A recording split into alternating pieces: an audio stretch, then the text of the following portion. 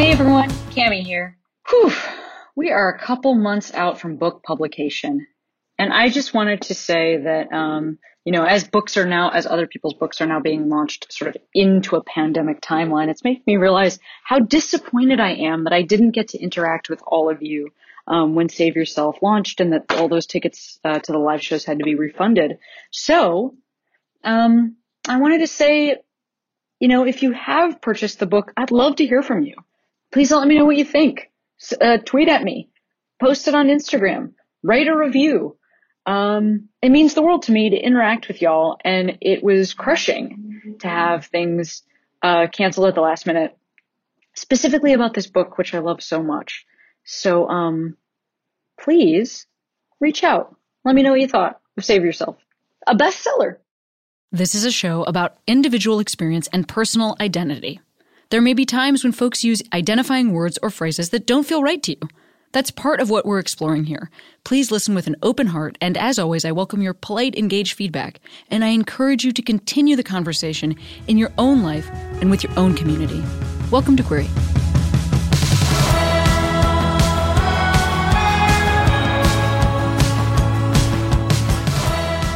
Hey Queeros, Cammie here. I am incredibly excited about today's episode. My guest is Elle Hearns. Elle is the founder of the Marsha P Institute. And if you follow me on my socials, which by the way, why do you listen to this podcast and not follow me on my socials? But if you do, you would have seen Elle on my Instagram during the Share the Mic Now campaign. We talk about that, but also the Marsha P Institute. And I was just incredibly grateful to Elle for her time and in that takeover of my Instagram, and then also to come on the podcast. So please enjoy this episode. I've been feeling wrong, but I'm still holding on, darling. I know it's careless. Awesome. Well, I always have guests introduce themselves. Will you introduce yourself? Absolutely. My name is Elle Hearns. I am the founder and executive director of the Marsha P. Institute. My pronouns are mandatory, and they are she, her, and hers. And I am a native of Columbus, Ohio. I've never heard somebody say my pronouns are mandatory. That's pretty cool. Is that a phrase you use often? I do. I think we've kind of bought into this idea that pronouns are available for interpretation as opposed to being ways that we honor not only who we are, but how we expect others to honor who we are. So I let people know, that my pronouns are mine, and I try my absolute best to respect others, especially under the guise of, assumptions. I think we assume people's pronouns more than we like to admit. Sure. How do you navigate that in your life? Do you find that you often ask folks for their pronouns? I think you asked when we first met. I think you asked very early in the conversation. Yeah, for me, I interchange. So I go between using gender neutral pronouns for people whose pronouns I'm not aware of, or I ask directly, specifically in more intimate interactions I ask. But for those not as intimate, I use just, neutral language to be as respectful as I can. So so in that case, you kind of default to the they, them is what you're saying. Yes. Yeah. This is a very, for me to do, I should add, it was very difficult for me because, as a trans woman, I came into this kind of larger understanding of transness, after leaving jail. And so the pronouns that are used for you in jail are very different than the pronouns of the world. And so, just in my life, even prior to jail and just different experiences that I had, pronouns were not necessarily something that I saw people empowered to define for themselves. Wow. Is it all right if I ask you a little bit more about that? Specifically, what anything that might have happened during that time? Like when you say that there were different pronouns in that time in your life.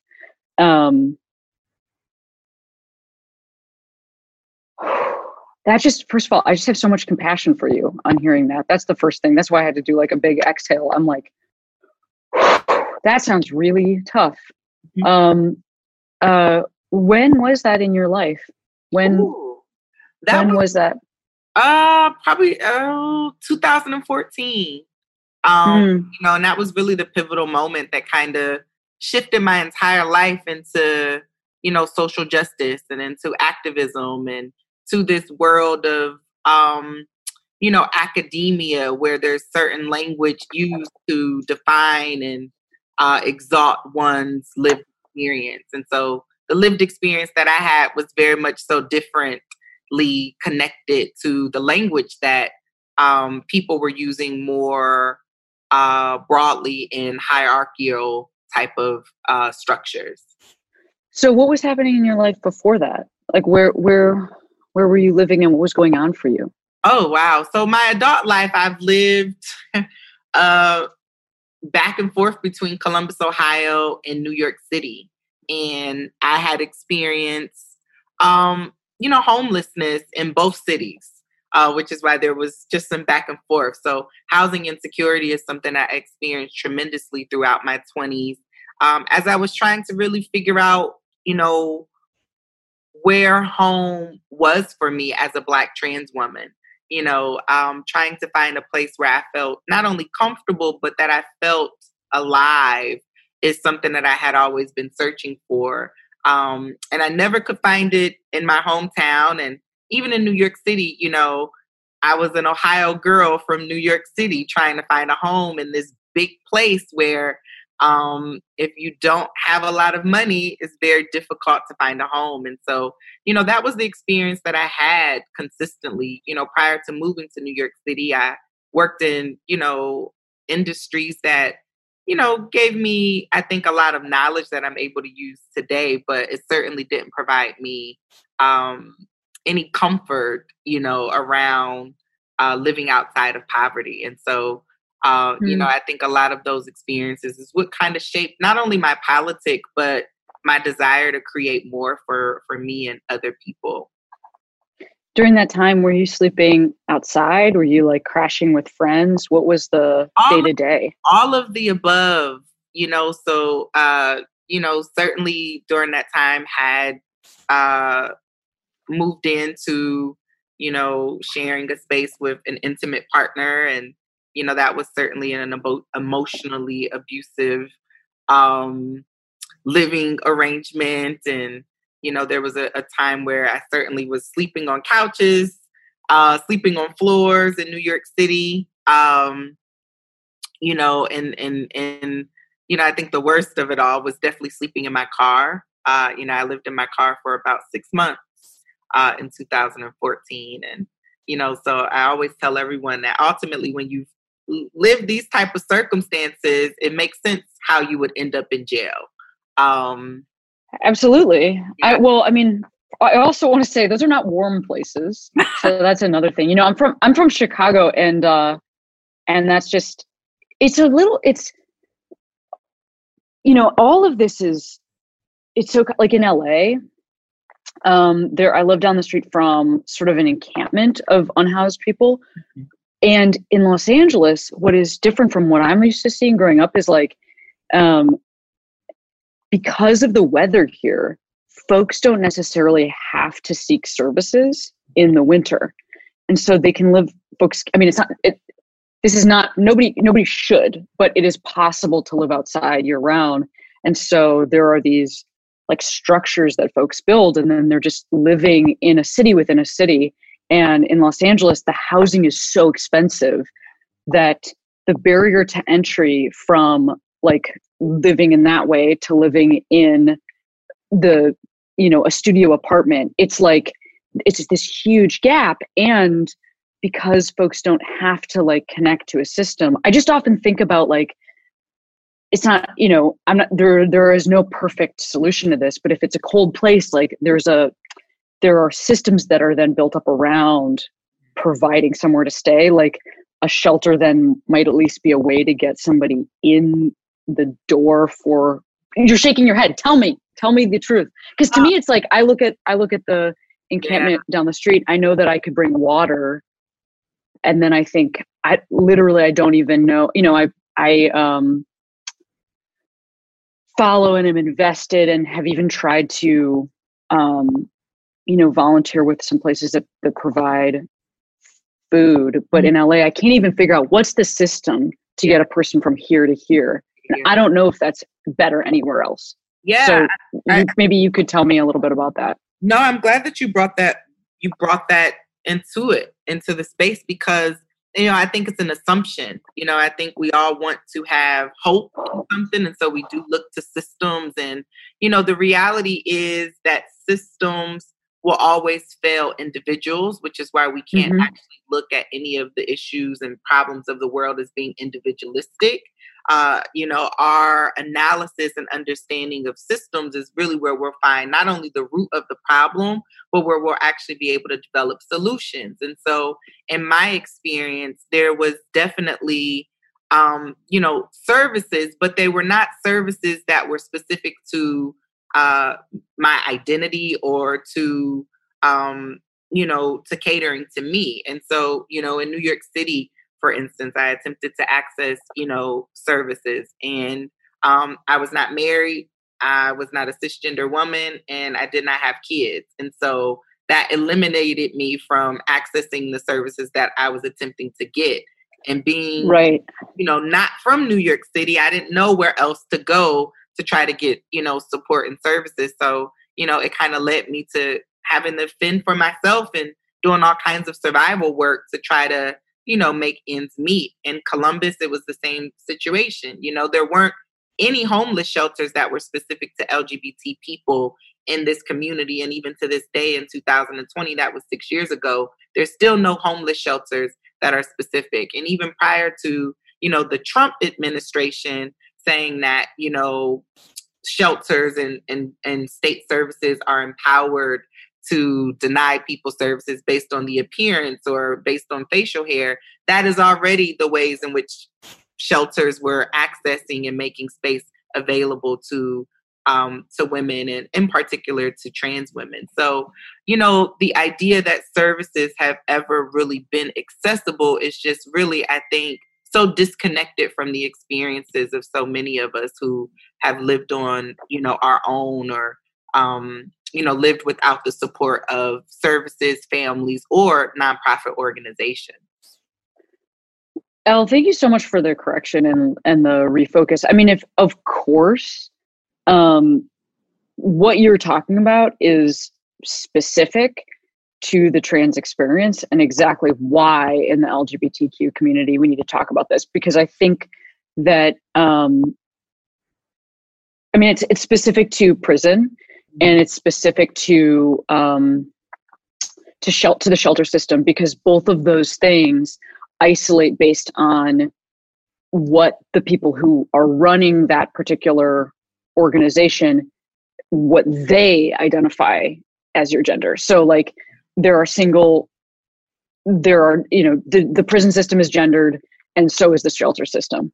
And in a way that, is meant to, I guess, like be based in some sort of a, like, I don't even know why they're created that way, I suppose, because people should be treated, because maybe the assumption is that it like reduces something like sexual violence, but instead, of course, it creates the exact opposite effect for folks who are trans. Like the isolation and the specific way that these systems affect our trans family members is like, it's so important to talk about.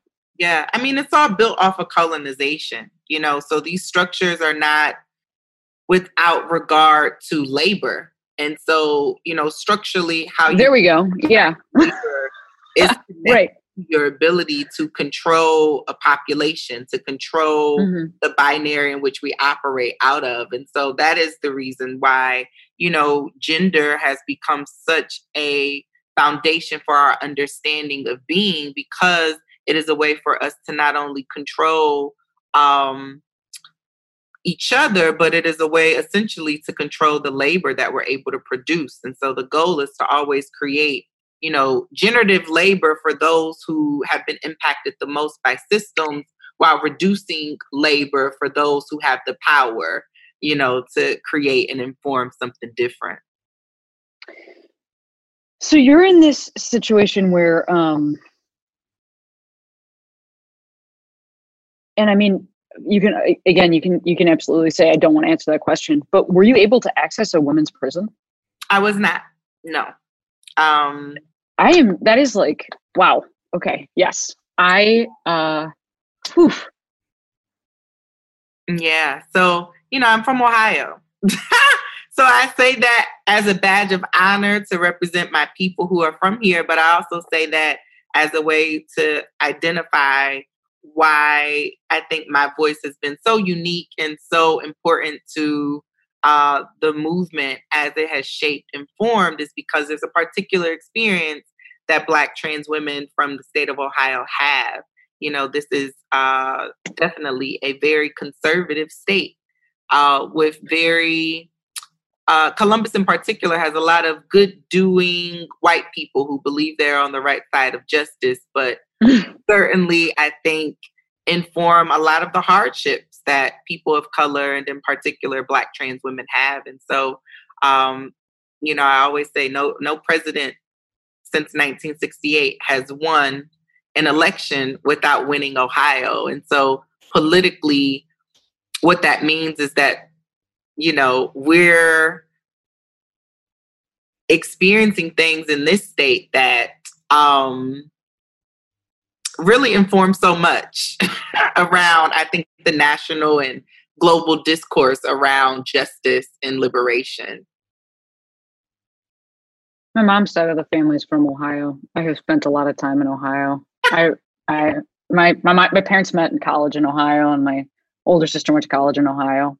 My ex-spouse is from Ohio. I have really been to Ohio a lot, and to various parts of Ohio. So I do understand some stuff you might be talking about that state. You love it? Do you love Ohio?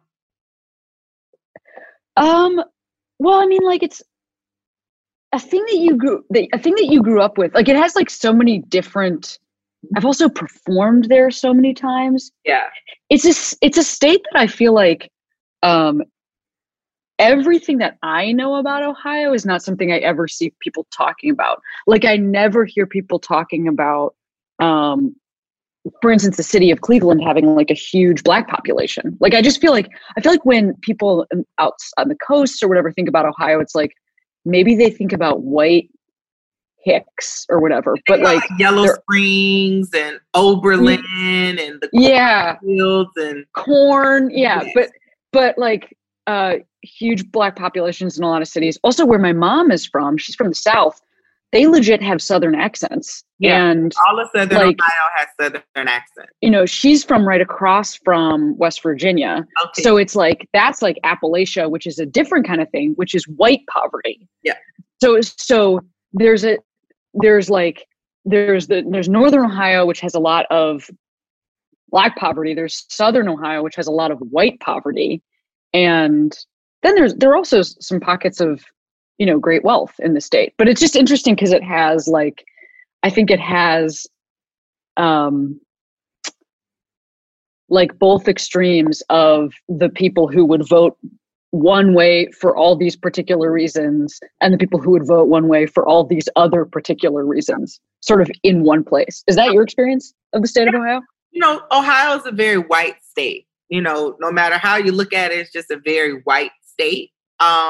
And I say that just because even the largest city, Cleveland, or at least the largest metropolitan city, Cleveland, used to be a Black city, used to be majority Black. However, due to redlining and the separation of East Cleveland from Cleveland, that reduced the Black population in that city. So, anytime any city has progressed towards being predominantly Black, there has always been efforts from the government and from the state to interrupt that. And we've seen that, happen many times throughout history, whether it's Washington, D.C., Atlanta, Detroit, or any of these, larger cities, Tulsa, Oklahoma. Historically, we've seen the state always fight to have, ownership, predominantly for the white, middle, upper class constituents of the world. In my experience, it's always been Black. I've always had a Black experience in this state, even when I was bused to a high school that was predominantly white. I still went back to my hood, the neighborhood that I was from, and had a very Black experience with, a Black working class mother who had jobs at McDonald's and Wendy's and was, a housekeeper, but she did what she did, for us to survive. And, I think so much just about how growing up in a white world as a Black person has shaped so much of what I fight for. And so, my experience, I think no matter where I've gone, I've always come back to Ohio because I've seen everything here. This state really prepared me to move to New York City and to live in Washington, D.C., and to travel all over the country, essentially doing the work that I do. I don't think I'd be able to do the work that I'm doing if I wasn't from here. I think if I was from anywhere else, I probably would maybe have had some comfort, to be able to maybe pursue other things. But liberation and freedom and justice for people who look like me is the only thing that I can imagine. Some would say that's sad, and maybe some would say that's a good thing. I don't know what I say. I just say I'm from Ohio. Well, right. I mean, I can relate to that. I do think that one of the great motivators in my life has been I think experiences of rejection have always motivated me to try to work for change. Mm-hmm. Like I am a person that does has a prove 'em wrong mentality, but like as an engine that then I am using, it's fueling me to go and affect the world around me. And that's great. Like, cool. Congrats to me and all this stuff. Like it has gotten me where I thought I wanted to go. I think something I noticed like as I get older is that I also want the opportunity to be a person who sometimes acts from a place of safety. Mm-hmm. And it just has, it's like, it's not that. And so I will, but just realizing that I spent so much of my life in this, motivated from this place of, like, I think that's what you said. Some might feel it was sad. I think for a very long time, I didn't think it was sad at all. Like, I was just like, no, this is my life and like, cool. And, yes. And like, look what I'm doing with look what I'm doing with my opportunity and privilege. And also look what I'm doing with my pain. I felt very proud of that. And then I got to a place where I was like, I don't know.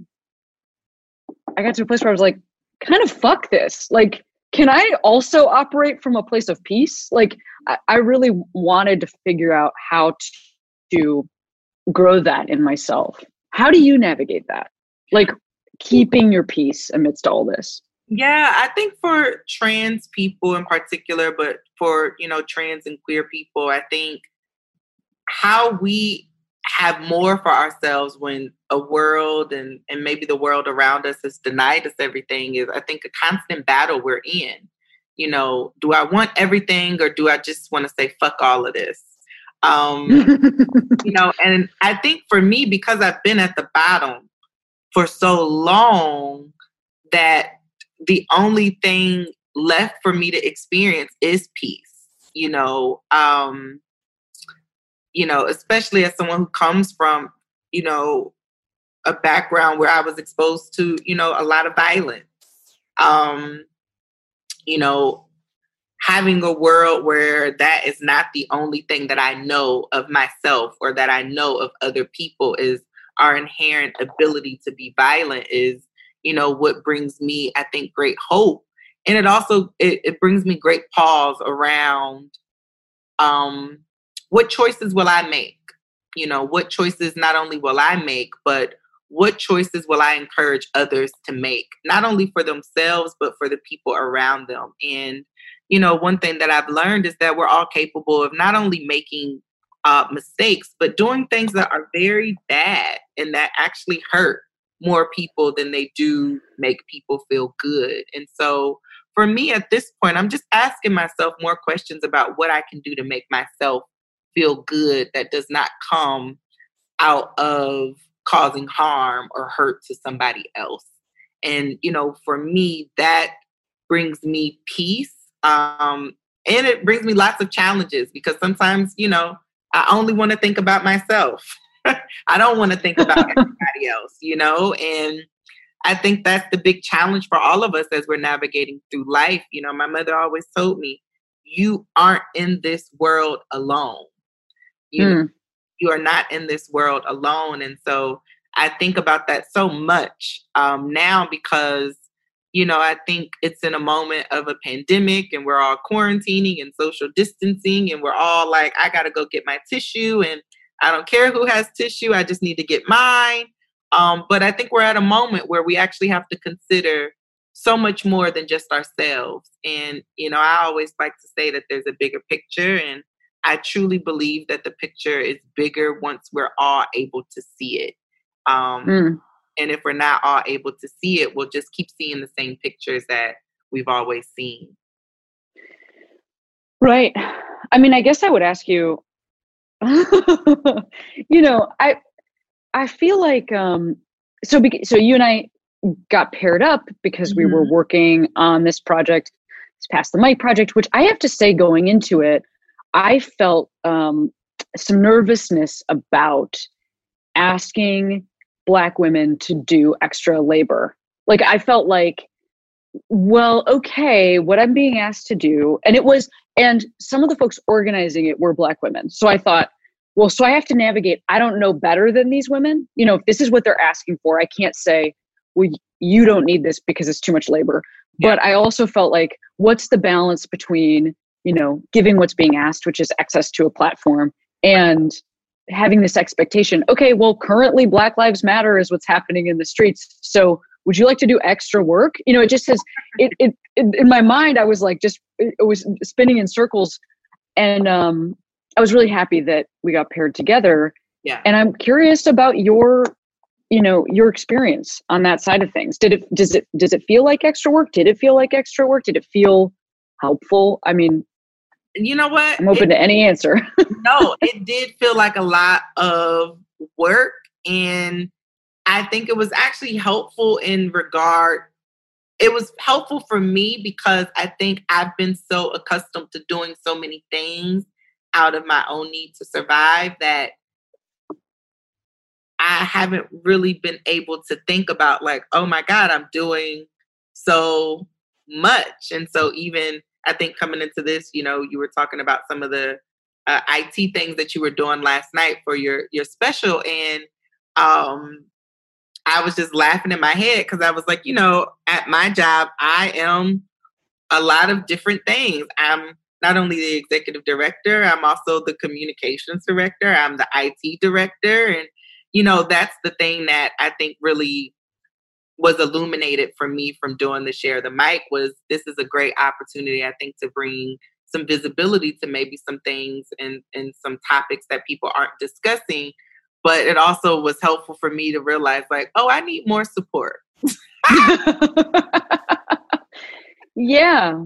I mean, so it was in that regard. And I am glad that we got paired. I think going into it, I was a little unsure of what the goal was. I think that was the challenge was, what is the goal? What are we collectively, trying to achieve? And I think, doing this podcast even now is, I think, a reflection of what we're trying to achieve and what we're trying to continuously achieve is creating a space where collaboration can be considered around how different identity groups can actually be in collaboration while also being aware of their privilege, and I always, teach from a framework around collaborative solidarity. I don't want to be in a relationship with someone who's merely just performing an ally act. I want to be in a lifelong relationship with someone who is committed to not only me, but committed to, things that are bigger than us. So yeah, I think, it was helpful. I think it gave me just more insight into what it is that I've already kind of created a framework around in my own life and in my work that I can continue to encourage and build and develop. So, yeah, it was a fun experience. I was like, my whole thing was like, I'm not going anywhere near Cameron's DMs. Like, I'm in that area of your Instagram. But I was excited to do it and was really excited when it was over. Me too. I mean, seriously, me too. Well, I have the same question that you just asked, which is sort of what was the overall goal? And I had to, I guess my question would be, so like I identify as a cisgender person. I also identify as gender nonconforming cisgender person. I'm white as fuck. I mean, I'm straight up from the suburbs, and I also, I care about social justice from before I did stand up. Like, that was sort of my initial path. Was I wanted to go into ministry. I was a theology major. Stand up came into my purview, and the whole time I've been doing stand up, I've been trying to bring the self that I was before into the work that I do now, and so then suddenly, you find yourself, or I have found myself, it's like I work my ass off at my job, and I also have, and I could always have like some, way bigger platform. And it's not like I think I'm the most important person on the planet, but here I have this access to these things. And it's like, I identify so much with my queerness. I identify so much with not having space in the faith that I grew up in, not having space, with this haircut always in every, and I imagine I can use those experiences to have empathy for the fact that and I don't know, shit about many different things that I understand my own marginalization. I can use that to empathize for greater marginalization, but I don't really, know it. And so for me, it's like, when I thought about what's the point of this, it's just like, maybe there are lots of people like me, maybe there are lots of people like me who didn't then enter into the stand-up world and now have this access to all sorts of different, I can interview folks for my podcast that come from different backgrounds, but maybe there are people who they just were raised like me, and then they just went into whatever job they have, and they don't know you. Yeah. And so for me, that's what the point was maybe there's people like me who would benefit from knowing Elle. And I don't know, for you, I don't know what you would hope to get out of collaborative solidarity. I don't know what you would hope to get out of our relationship. Is it space to talk? Is it space to talk about the Marsha P. Johnson Institute? Like, what would you, because I would hope to allow other people like me to meet you. That's what I would hope. What would you hope? Ooh, what would I hope? I mean, I have a lot of hopes. I think, I have a lot of hopes. I mean, I think any space to talk about the Marsha P. Johnson Institute is always one of the hopes, just because it is such a critical intervention, I think, in,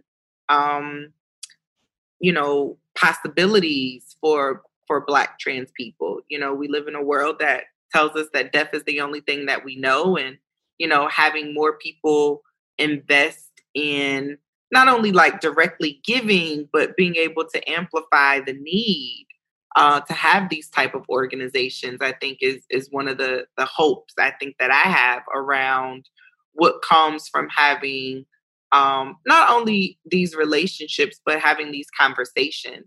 I think one of the things that I'm very clear has happened is most people have empathy for the loss of life. But whose loss of life, I think is a new point that we're getting to, where most people are like, okay, maybe we should think about people in the ways that maybe we think about, I don't know, our dogs. I think that's a conversation like the Karens of the world are having in a maybe different way. But, I don't base my hopes around the Karens of the world. I base my hopes around Black people. And so that's always the space for me that I go to first, is what do I hope for myself? And what do I hope for other Black people? I think my goal in my relationships, I will say, with white people is to encourage people who come from different backgrounds than I do to move beyond empathy. I think empathy is the first step that one needs to take in order to creating an action plan around how to utilize all of their talents, their gifts, their resources to really interrupt the system of anti-Blackness that creates the need for one to be empathetic in the first place.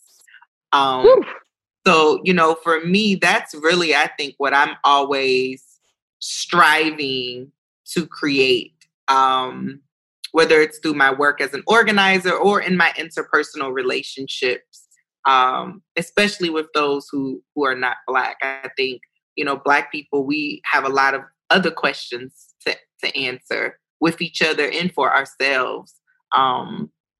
So, yeah, it's a developing, I think, series of hopes and goals. I think that's why the collaboration is key, because consent is so critical in every area of our lives. And so really consenting in collaboration around expectations and goals is, I think, the next step for a just world, especially in which our goal is liberation, especially trans and queer people. Liberation is our buzzword, but collectively, we don't have an understanding of what that means for all of our different identities and experiences. Right. That all makes a lot of sense to me. Thank you for answering that question.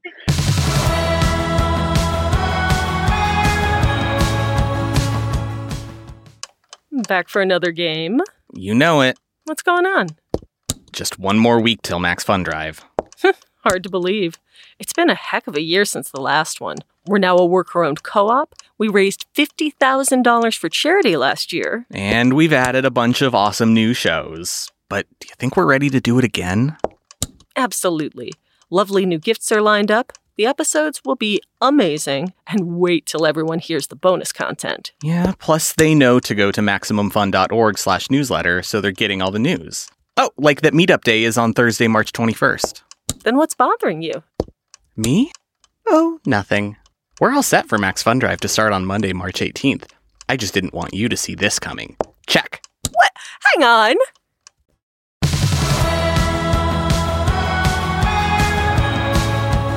Yeah, I want to talk a little bit about the Marsha P. Johnson Institute and what made you found it. What was the impetus?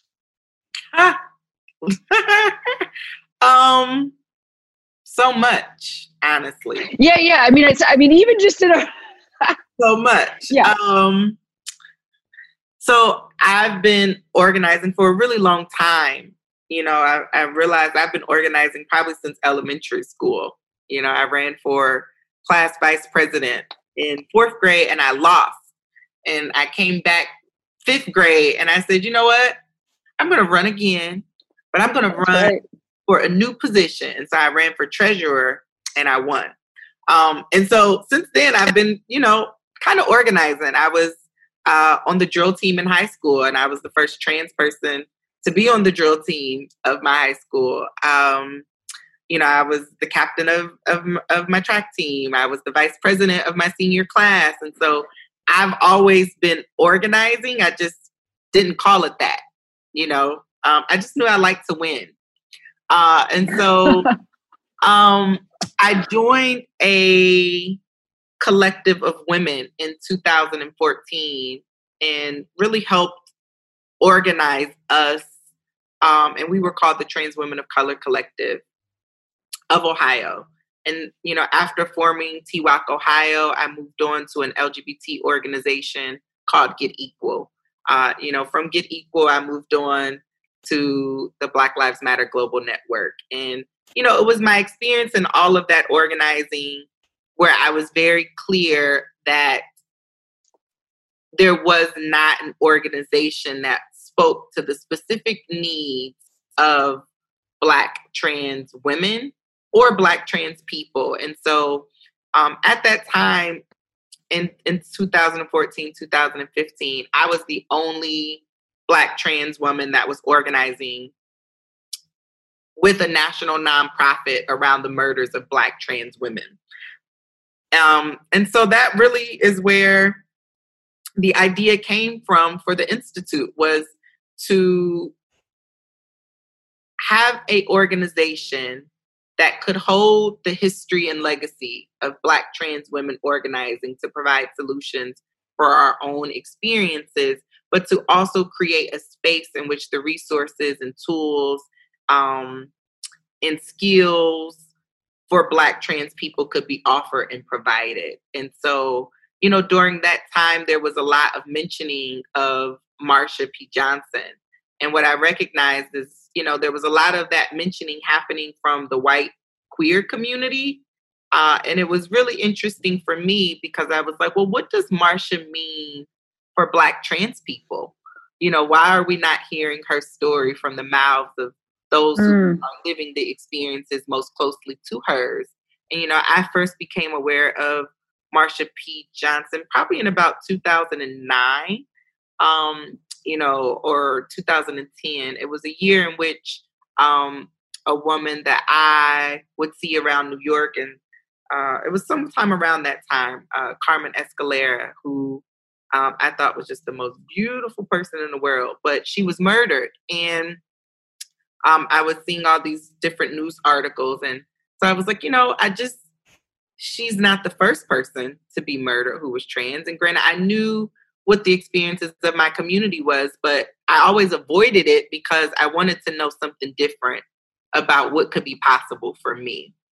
And so in my research and in my learnings is when I learned of, Marsha, and always kept her close to me because I just felt like I didn't know a lot about her, but I wanted to. And so, as I moved into formal organizing, I started getting very clear about her actions and the causes that she stood up for, and realized there were a lot of similarities between her and the Black trans women that I was surrounded with. And so it really felt important to reclaim her for us, specifically for Black trans people.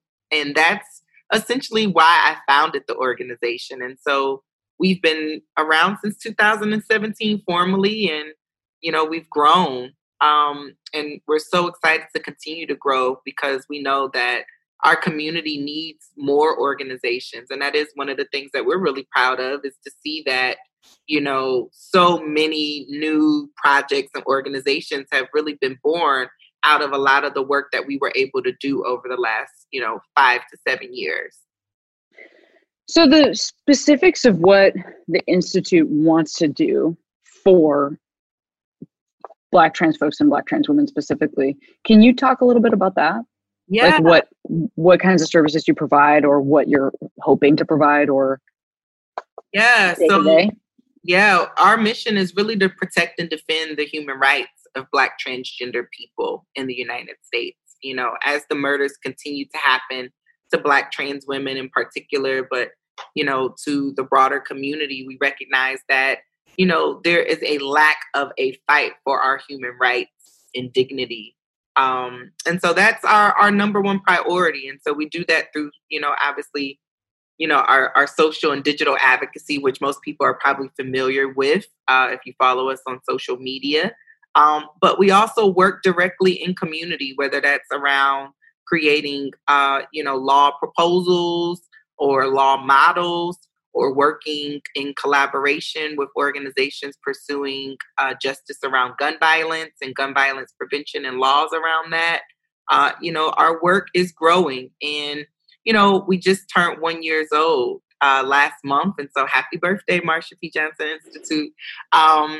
But, we had planned for so many different programs to launch this year, but with the pandemic, it really interrupted our work in a way that, we've had to kind of go back to the drawing board like many organizations. And so, what we recognize is that the number one goal that we have is, to help aid in supporting our people stay alive during this global pandemic. And so the number one thing that we're doing right now is providing COVID relief to our community. And so we've partnered with several organizations to support our COVID relief efforts. And we're anticipating that our COVID relief efforts will have to continue for quite some time, considering all of the updates that we all have around this pandemic isn't going anywhere. So that is our number one program. But, in the future, we are looking to launch fellowships for artists, specifically to, ensure that art is recognized as an intervention and as a tool to interrupting some of the anti-Black violence that we're seeing, whether that's at the legislative or social levels, but also working to get our people, access to voting rights, to reproductive justice rights. Those are the issues and causes that we're taking on as an organization and that we're looking forward to pursuing in the future. And, potentially providing housing, is something else that, we're very, very interested in.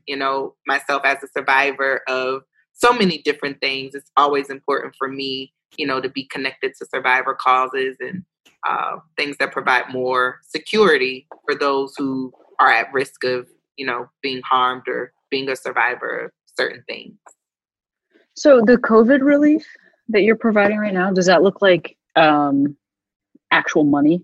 Does that look like dollars sent to trans women? So as of today, we have sent out 175 cash stipends to Black. Oh, that's great. Across the United States. So, our goal is to increase that I think our new goal is, 1,000, but the goal keeps going up every day. And so with the donations from community, it helps us to be able to provide these resources directly back to those who need it. And so we really focused on several different kind of needs. So those who have recently lost their jobs due to the pandemic, those who are experiencing housing insecurity, those who are formerly incarcerated, and those who are doing survival sex work. So those are the areas in which we've prioritized in our relief aid. How are you hearing from folks? How are you able to connect with those folks? Yeah, so we actually, the first round of stipends came from applications. So we had an application process where within the first 24 hours of that application, we received over 350 applications. So, for us, we recognized the need was great. We were like, hey, maybe this was bigger than we thought it was going to be because people have such great needs. And so we're still actually processing applications that we received back in May. We haven't even been able to open the application back up just because for a small grassroots organization, we had to hire, a team to be able to support all the requests that we've right. So, we're moving into that, more, and super excited to be able to provide more relief to those, especially at a time where, the government is saying that, there might not be another stimulus. Where does that leave? Absolutely. The community? Right. And what sizes of stipends have you been able to provide? Like, what are you what is the amount that you've been able to send out? Yeah. So we've been able to send out anywhere. Well, I'm like, maybe I shouldn't say that, but we've been able to send out $500 as the standard. That's great.